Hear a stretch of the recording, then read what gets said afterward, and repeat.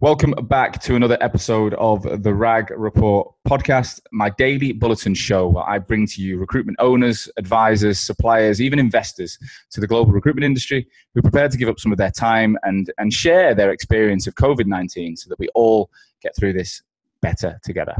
Today, I'm excited to be joined by Sam Whitaker over in Sydney. He's the MD of Blue Gibbon, a locum, basically doctor recruitment agency headquartered in Sydney, who are now starting to come out the back end of COVID-19, returning to work.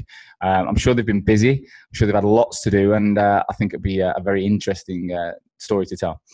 Before I do, I just want to mention our sponsors, Rise Recruitment Ventures. These guys are the newest recruitment investment business on the market. John and Alex both started and sold a recruitment agency within 10 years back in 2016 for over £20 million. They recruited in the social care space, a company called Liquid Personnel. And they built that up to over 140 staff, over 100 million turnover.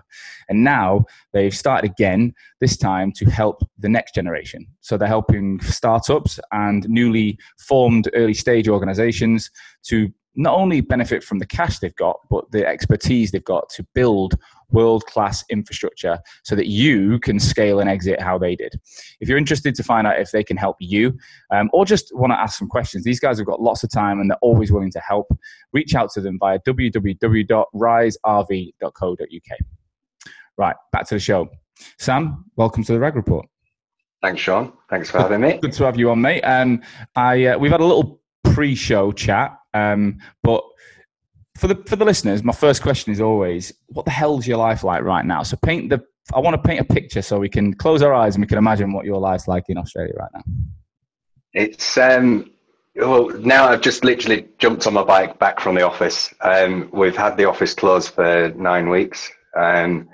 We've just this week opened the doors again with 50%. Well, we're only allowed 4 people in the office at one time, given the size of the office, and just being really, really safe. So I was on my push bike trying to still maximize the infection and just get on the bike and enjoy that.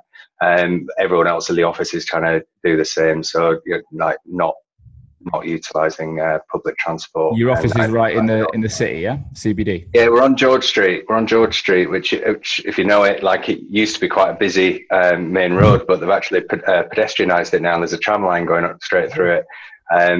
It's a bit bizarre. It's quiet compared to normal. You see the trams going past, and they weren't really the most popular mode of transport before all this, but they're empty. Yeah. The buses are empty as well. There's a lot of people riding in. I've seen I think I got my bike serviced a couple of weeks ago. They couldn't get me in. They were like, you should see the amount of customers we've got that have got the bikes out of the garage, getting them serviced and getting that, making the most of the I don't know if you're keeping on top of what's going on over here, back home for you, but the Sunday night announcement talked about the investment in both riding and walking.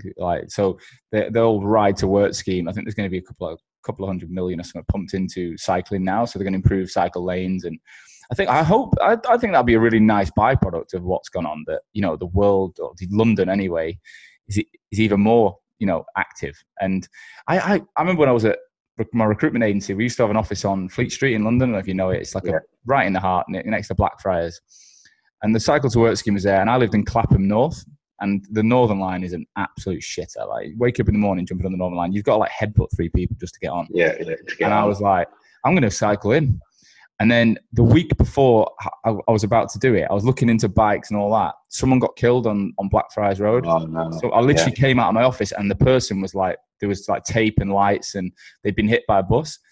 And it just put me off. I was like, fuck that. I'm just going to jump on the Northern. But now I'm like, I don't know.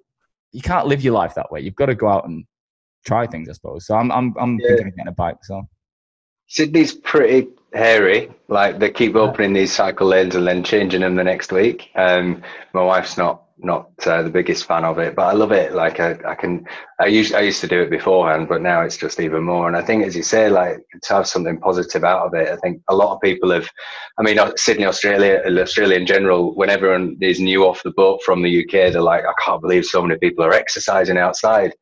But from what I can see, my mates and family and stuff back home, they're really enjoying that limited time that they're allowed to go outside to exercise and make the most of it, and waving to people in the street and just doing things that they wouldn't normally do just to get out of the house because they're allowed that exercise time. Yeah. So here it's been the same as well. I mean, the beach is opened, and then we took advantage and they couldn't do the isolation. So they had like a World War II air raid warning that goes off, and you can hear it.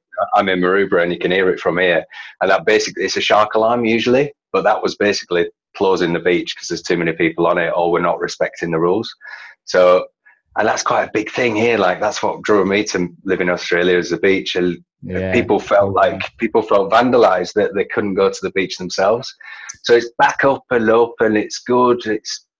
I mean, in the office itself, we've just got 4 of us. We've been told officially we can have 6, but we're just doing alternate desks. So there's 12 of us in the business. And I've kind of said to the team, look, it's optional to come in, but we obviously observe the rules, and we kind of sent around a bulletin on Friday.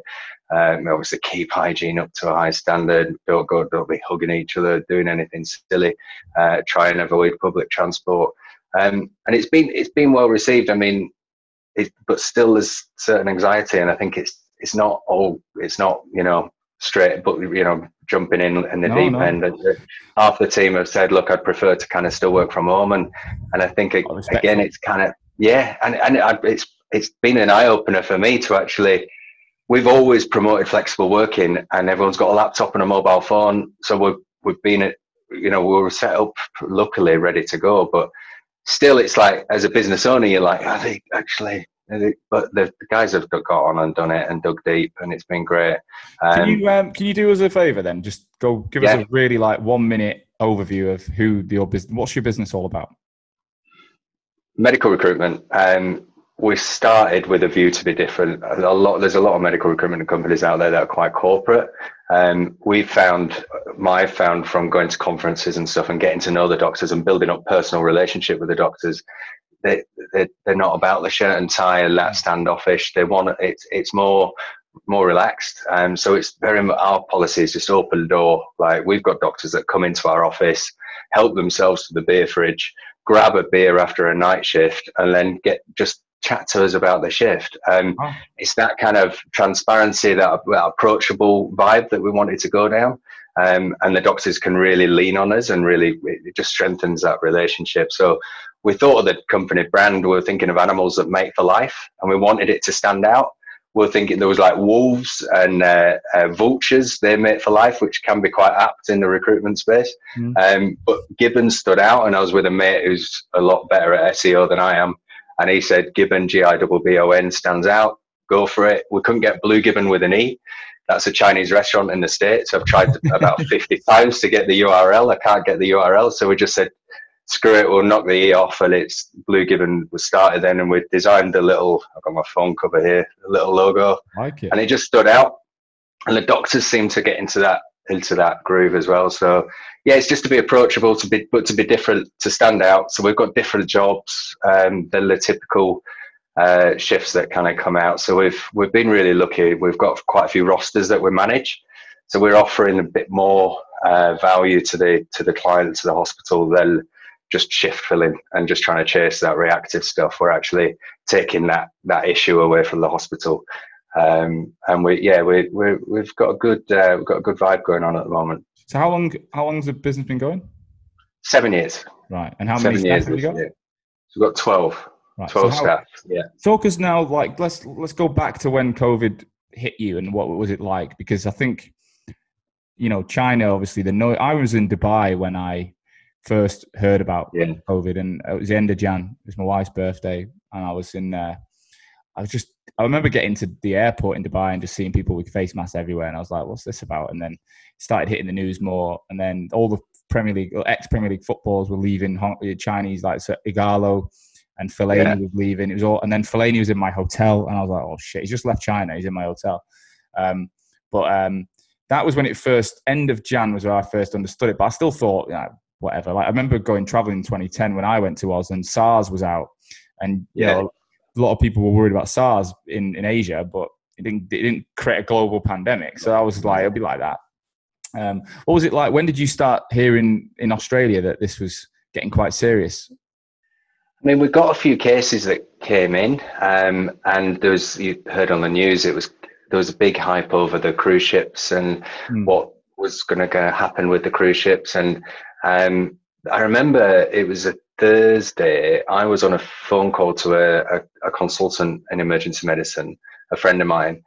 She's currently on mat leave, and she said, and we were just chatting, just catching up, just how's the baby, the rest of it. And then we just got on to the conversation of what do you think about Corona? And I was quite blasé, like truthfully at that point. In the team, I was sort of saying, look, it's the flu. It's only going to affect really vulnerable. I think it's just a bit hyped up at the moment. We just keep an eye on it. And then this friend of mine she said, Sam, the official medical reports just come out of Italy. This is serious. Like the ICU departments aren't going to be able to cope if the infection rate is as it said that it happened in Italy. And I was like, okay, well, what would be your recommendation? And she's isolate, like do what you can now. We were 2 weeks ahead of the official notice to kind of start working from home. When was that for you? Was it early March? Was it? I'd have to look at I forgot my cat. Yeah, so it was 9 weeks ago. It was early March. Yeah, I've got it on my signature on the bottom of my email. I forgot what the exact date was, but it was that Friday. I'd actually interviewed someone to start with us on the Tuesday, did the references, she's from the UK, did the references that Tuesday night, offered her on the Wednesday, and then called her on the Thursday night to say, this is going to be weird, but when office is closed, like you're starting on Monday, your first job in Australia with us, do you want to work from my house? Like, we're not breaking the rules because there was no rules put in place, but I'm going to have to give you a laptop and show you the system, like where anything is. So she worked from my house for that first week. And then we took the decision to take my daughter out of daycare. And then everything really started shutting up. And at that point, my colleague, the newest addition to the team, she started working from home after week one as well. I mean, the team kind of evolved. Everyone works differently at home, and everyone's got different environments and different family situations. It's been tricky to manage. What's your life like? Your young family? Yeah. So we've got Ruby. She's 3 days in daycare. My wife works 3 days, Monday, Tuesday, and Wednesdays. And she, luckily, her work. She works at a bank, and anyone that has kids and difficulty with childcare hasn't been allocated to a COVID-19 project. She's in IT. Right. So anyone that has the opportunity to pick up the workload has been allocated to like the mortgage freeze, incentives and all of the projects that have come out of this. So luckily we've been able to manage between the two of us. But some days, like Monday, Tuesday, Wednesday, I've been working from here. I'm at home now, and just been having to run out because Leanne's my wife's had to call and tapping in and out, and just kind of trying to tell the team when I am and not available. I set up an iPad. I've got it here, and I've just called it VR Sam. I put it in the corner of the room and just set up like a continuous with Google Meet.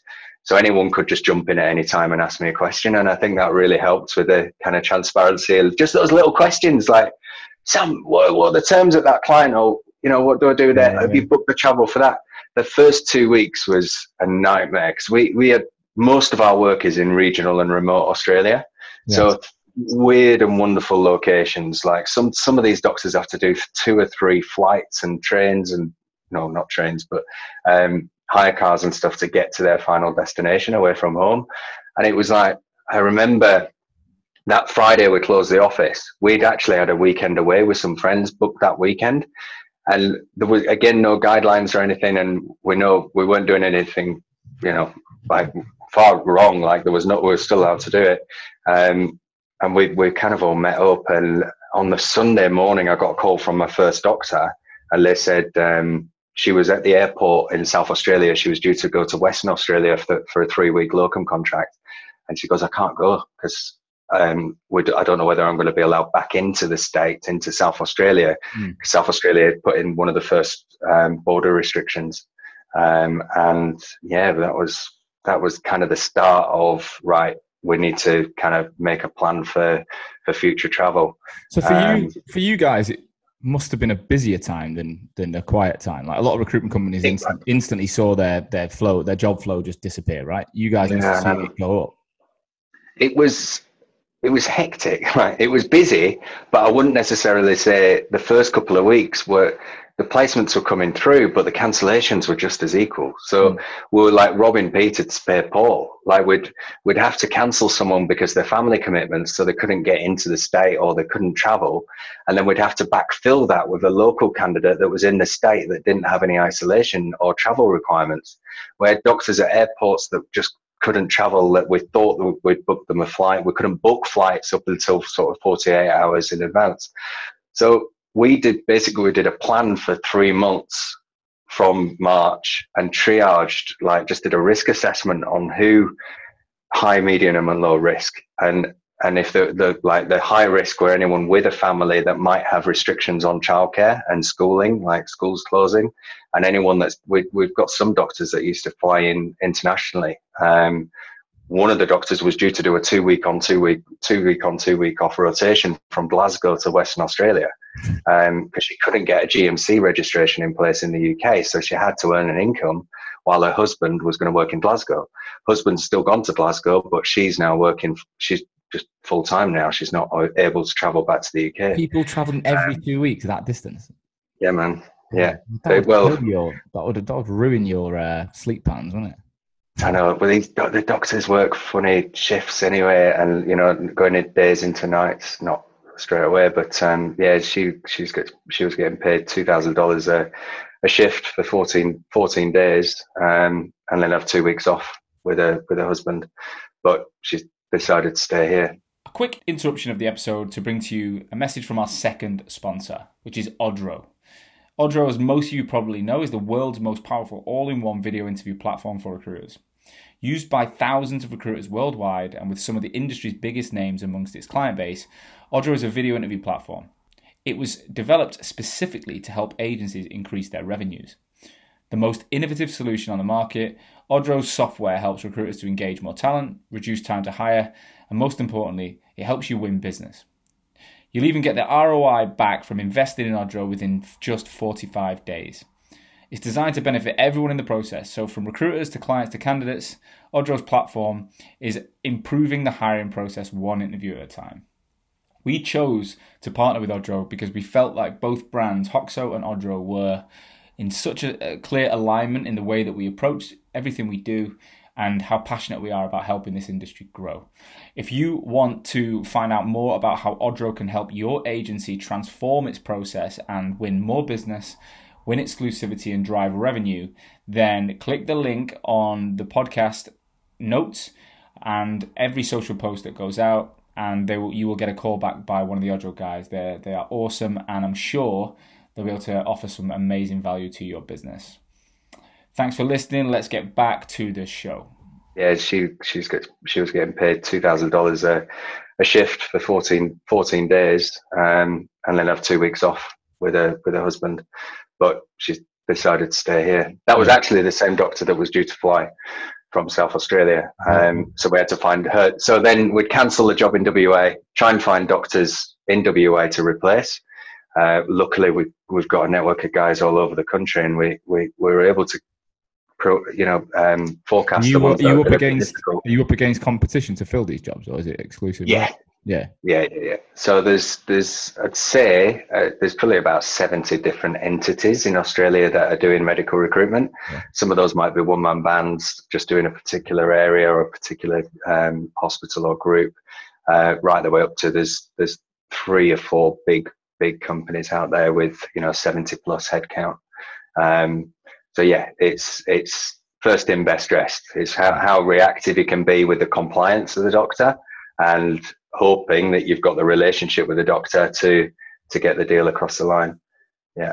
And how long are you normally dealing with really short-term projects, or is it always a longer-term play? We're lucky. Like I mean, coming back to our brand, like it's all about that relationship. And I've been doing it here 15 years now, and we've got some really good long-term clients where they've kind of said to us, "This is our problem. Can you?" And we've come up with a long-term solution. So we'll take care of the roster. Where I've got a roster that's full now till halfway through to January till 2021.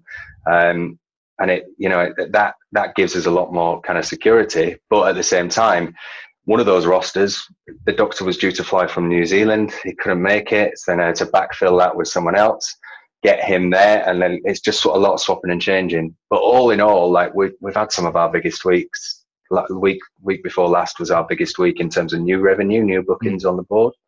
And it's good just to see that things are opening up. But at the same time, we've got a GP team, general practice, and they've shut up shop basically. Like the GPs are doing telehealth and or opting not to work in. A lot of the general practice industry, the GPs are a bit older, so they've decided just not to work and take that risk, or they've not been ahead of the telehealth kind of flood of providers for telehealth. So we've kind of seen, and the travel component, we usually get a lot of GPs that sort of say, "Oh, I'm taking 2 weeks off leave. I want to go to this interesting place in indigenous community in Northern Territory." They just can't do that anymore. So the GP team, we've had to kind of think on our feet and quickly get the team kind of working on more of the hospitalist. Yeah, so you've got to reallocate people and throw everything out. Yeah. What have your days been like in terms of time? I've really tried to. We do like our mini one-to-one. I've really kind of enjoyed being at home, just to have a bit more time to myself to really think through the quality of those calls, and really, it's put a lot of just a realization on that time, because time has been tight and everyone's kind of, so I've really wanted to maximize and make sure that those meetings are as valuable as possible and they get the most out of me during the time in terms of support. And I've had a few kind of breakthrough moments where I've had that time to kind of think of, am I actually serving the team as best as I can be? Like the one-to-ones were just getting to a point where it was just a commentary about the desk. And I was just like, this is shit. This isn't what this time's about. So I've actually stripped it all back, and I've engaged with people like HR people, and just got back to my roots really as to what I would want from that time when I was an employee speaking to the boss. Yeah, true. What's your thought process around going back into the office full time? Have you changed your mantra a little bit on, obviously I know right now there's that nervousness, but let's just, when COVID's over, are you going to go back to the same MD as you were before, or would you evolve the way that you operate to take some of the learnings you've had on board? Absolutely. I think we had these ideas of, once you've done 5 placements with a client, you actually work from the client's location for a half day or a day to bring in that kind of proximity and get to know the client even more intimately, and just understand what the job's like and what the place is like. But we've not really enforced it. It's more been like, we've got a big map in the office and we do the dots, but it's like actually forcing to do it's not happened. And I think now we've just realized that importance of face-to-face connection, and we're just going to value that so much more. So that's something that we're definitely going to really work on. But as I said, the flexibility was always there, but I'm still quite old school when it comes to the sales, and you've got to gear up and you've got to do your activity. But I saw Greg Savage was on here a few weeks ago, and I've done a few of his courses, and but now there still has to be that environment, and we do have a few junior recruiters in the office, and that training and the mentoring and on the tool coaching is so important. But at the same time, you can get so much done when you're on your own without that distraction, and it's just enforced the trust that I've got in the team to get the job done from wherever they want to be. So it's kind of empowered us all naturally in a weird way, and just kind of really focus on each other's time. So would you see yourself maybe 1 or 2 days a week at home, or would it be still 5 in the office? I think for me, yeah, I'd started doing a Wednesday from home, so I could have I wasn't working. It was just a day off looking after my daughter, so I could have that quality time when she was younger. I couldn't get the traction at doing 2 days on and then 2 days at the end of the week, and Friday afternoons, beers were opening up anyway, if we'd had a good week. So it wouldn't really work, but definitely now I've quite high energy, and I tend to go into my, just keep working. If there's a particular project that's there, well, there's always something you can be doing in recruitment, right? So I used to be a lot stricter going in early, and if I go in, if I'm an early bird, if I'm in early, leaving early, so I get that quality time at home. But I'd stopped doing that, and I think I started kind of wearing me out a bit in terms of my energy levels. So I'm just going to be strict with myself. If I'm in early, I'm getting home, so I can have that balance.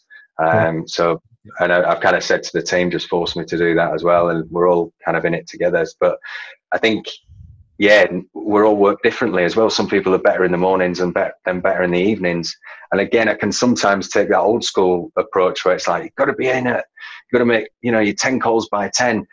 But some of our best clients are in Western Australia. So I'm not going to enforce people to make a pointless phone call when it's all about that quality. And again, just trying to get that proximity and make the most out of each relationship, which can't be forced. What I like is you've clearly thought about the learnings more than some people I've spoken to in the past. Like it sounds to me like you've really analysed it and gone, I've liked this, I like that. And that's kind of my mindset. So I'm listening to a book called The 5 a.m. Club, recommended by a guy called Chris Redmond, who I had on the show, who's a mate and a client of mine. And it talks about that, we're all living in a world where, and obviously the book didn't know coronavirus would happen or anything, but it talks about everyone living in a time poor world where they don't give themselves any personal time. They don't free up anything dedicated to themselves. And that 5 a.m. club's about giving yourself a couple of hours in the morning, or even 1 hour of your time to like master something or master your own mind. And so I'm 8:30 now in the UK, and I've been up since, I didn't get up at 5. I'm struggling. I'm getting there. About 5:30 today. I'm trying to knock like 15 minutes a day to get towards 5. But it is, I mean, like already this morning, I've managed to plan my day, looked at some numbers. I've done 15 minutes yoga, 30 minutes weights. I've swept and cleaned the flat. I've took the dog out for a walk. And now I'm doing a podcast, and it's not even 9 o'clock. And again, I've always been quite an early guy and quite productive, but I'm like, can I go back now to jumping on the tube at like 6:37 and get? I don't know if I want. I might. I was on the bike the other day, the first day back on the bike, and I'm cycling, and I'm just like, 40-minute cycle. I'm like, I could have spent some quality time with Leanne and Ruby. I could have done. I've got my outdoor gym that is just here. Yeah. Look, I've been so lucky. I've got a garden, and I've had that outdoor space. I bought all the gadgets. I bought the pull-up bar. I bought a bloody piece of plastic that tells me where to put my arms in different positions. Oh wow! Right, it's rubbish. But I like a gadget just to force me. I even bought myself, the speed ball that all the boxers use. Really? You got one of them? Week one, I thought, I'm working from home, I can have my headset on and I could be speedballing and get some exercise while I'm doing it. That's probably annoyed the hell out of the doctors. But it was the only thing it ended up being is a laugh for the team watching me trying to do it on my iPad. But yeah, you think of that time wasted on the commute, and again, it just makes you appreciate the time that you've got at home, and it makes you kind of work a bit. I think for me, it's variation, right? If you do anything every day, you're going to get a little bit. It's going to get a little bit too much. I think having a couple of days of balance and going and seeing people. Yesterday, even I went to see The Office. I told you we were supposed to record yesterday, but because of we got burgled yesterday in our office. Oh, we were burgled at the weekend, but found out yesterday morning.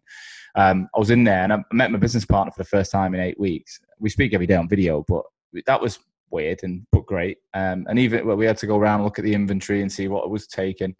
But actually, in a way, I enjoyed just getting out. I was surprised how busy it was when I drove into the office, and it was nice just it made me feel like there's a world out there. Yeah. I'd forgotten. You do get very insular, like where natural recruiters and marketing, and that we need that. We thrive on that personal connection, and you do get so much more. We're in like a co-working sort of environment with different healthcare practitioners, and they've kind of managed to keep open because they've got medical essential services. And I was chatting to the owner, who's a doctor as well, yesterday, and he was just saying the psychologist to the psychiatrist, but you can naturally kind of lean to telehealth and this kind of scenario, what we're doing now. But it's everything else that's in that environment. It's the little leg twitch when someone's kind of, that body, you get so much more. And I think whilst learning that, I know everyone that we can work remotely and you can get so much done, and it might be a bit of a waste of time on the commute. It's that you build up so much more of that bond and that relationship when you're in it together, and sharing the highs and the lows, because champagne and razor blades, like in any recruitment, and you got to help each other through it. And it can be lonely when you're in your kitchen table or box office. Yeah, I agree with that 100%. One thing I wanted to cover, I don't know if you're not an expert potentially on this, but you are connected to the medical side of things. Yeah, like the sheer volume of cases and deaths in Australia is just ridiculously low. Like, and we're getting on for 40,000 deaths. I don't know how many cases a day, 1,500 or whatever. I don't even know the numbers, but it's coming down. But it's an incredible amount. Obviously, we've got a lot more people than ours. We've got a lot less space than ours. I get there's some factors, but what do you think you guys did differently or what did you do that enabled you to contain it so well? Yeah, I think we've got the natural, as you touched on, just the natural space, and we're not on top of each other as much in the UK. We were panicking here just with the natural outlook of Australia is the fair income, quite relaxed approach and blasé approach, like I was at first, and we were thinking it's very similar to like the Italian way of life, and the way that it's just it's very social hugs and quite relaxed approach, that we wouldn't listen to the rules. But Australia, they have we've got the board, so the borders I think have played a big. There's so much travel usually interstate. And when they kind of started shutting down the borders, it's like shutting down counties in the UK.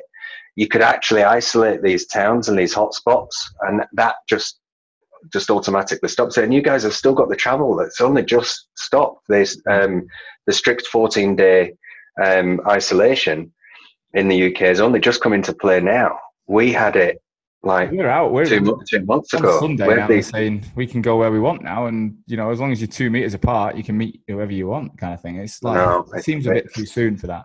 But the infection rate's still so high, but you can understand where governments are coming from with the push for economic. 100%, like there's a lot of uproar about Scotland, Ireland, Wales, and why they locked down and the UK haven't.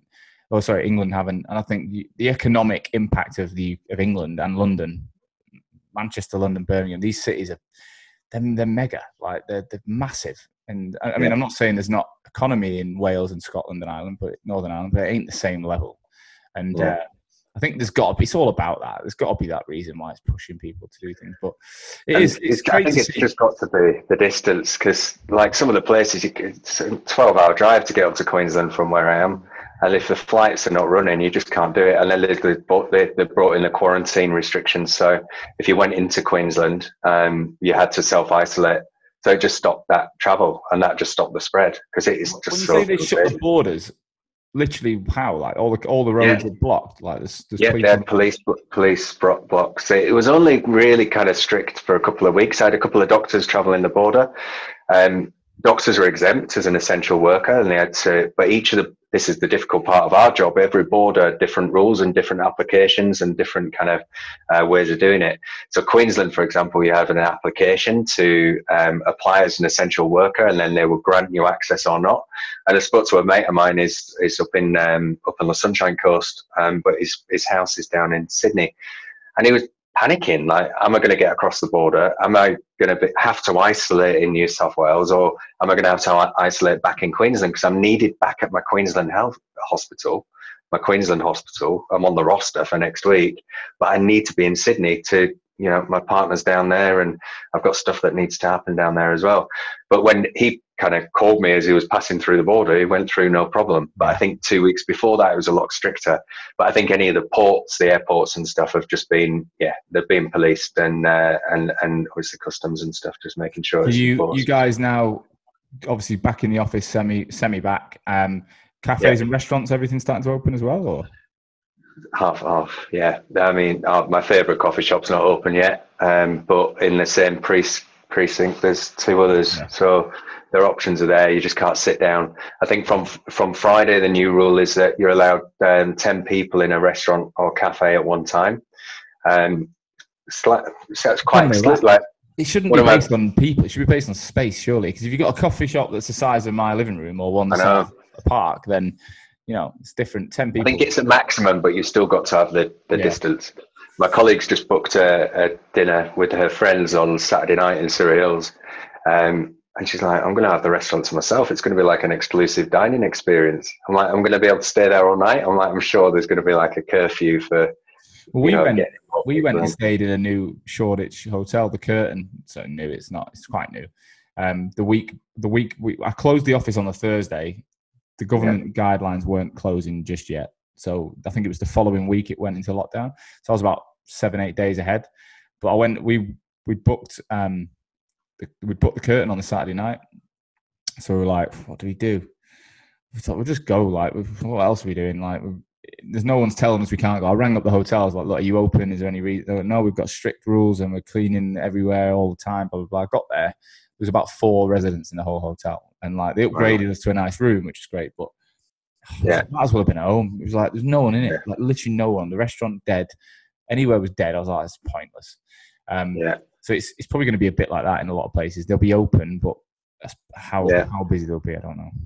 I think Western Australia, they're opening up Airbnb and hotels from Friday as well. And they, because there's different regions within Western Australia, so they're opening those up as well, and regional travel again within WA. But WA itself is still isolating from the rest of the country, because they're probably ahead of the curve. They're the most isolated city in the world, or state in the world. 5-hour flight. Isn't the closest city to Perth, Kuala Lumpur? I'm sure I read that. Really? Geographically, the closest city is KL, I think, or something like that. It's not in Australia anyway, the closest city. We look after a lot of the mining towns in WA, and some of the mining, like that, you can fly from Port Hedland straight over to Bali. Yeah. So we've got the fly in, fly out workers base themselves in Bali. 2 weeks on. Yeah, well, you get paid a fortune in Oz to mine, and then you pay peanuts and live like a king in Bali. Yeah, it makes sense. Yeah. Sam, look, that's all we've got time for, mate. I really enjoyed the chat, and thanks for taking the time. I know I've been a bit of a nightmare trying to get this in, and a few things have happened. I'm sorry to hear the news, yeah. Oh, it's all right. We'll get through it. You've got to stay positive. But look, if anyone does listen to this show and wants to reach out to you as a result to find out any more, or just ask some questions, you're open to a chat? Yeah, absolutely. Yeah, anytime. You can go to my website. It's all there. Brilliant. All right. Well, I'll tag you on LinkedIn as well, so anyone can get you on there. And let's get you. We're going to get you in for a full episode of the Rag podcast, because I think there's a real story there about how you got to Australia and all the rest of it. We're going to tell it on a longer version. But thank you so much, and let's keep in touch. Nice one. Cheers, Sean. Awesome. Guys, thanks for listening. I hope you enjoyed today's episode. If you do me a favor. I don't ask for any money to listen, but I do ask you to do one thing, which is share the episode. So get on LinkedIn, put your comments on there, send it to a friend, a colleague, a boss, even your competitors. Together, if we're all listening every day to shared information, we will get through this stronger. I'll be back again tomorrow with more information for you. But in the meantime, stay safe, and I'll see you soon. This podcast is brought to you by Hoxo Media. We are the world's #1 inbound marketing agency, exclusively focused on helping the recruitment industry. Myself and my business partner started the business in 2017, having been recruiters for 7 years before.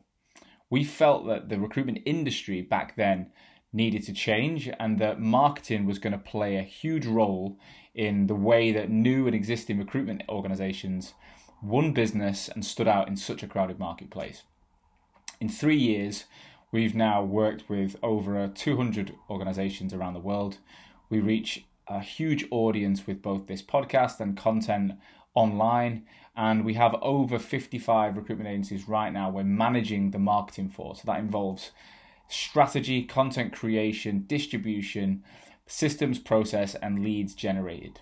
Having been recruiters and marketeers, we can not only build your brand, but we're also able to connect it to your sales team and ensure that leads are generated as a result of marketing. There's a clear ROI that leads to sales activity.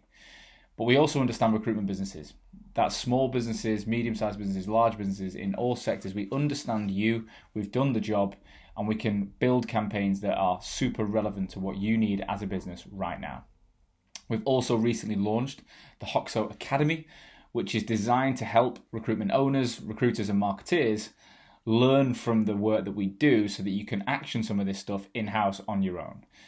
The Academy has been launched in May 2020 and has already had an amazing response from the market, and it's only going to grow one way. So if you're interested in either having Hoxo support you build your marketing as a supplier that acts as part of your team, or you want to be trained by us on how to do it yourself, then get in touch. Visit www.hoxomedia.com and register your interest on our homepage. We will then get back to you within 24 hours and arrange an introductory call.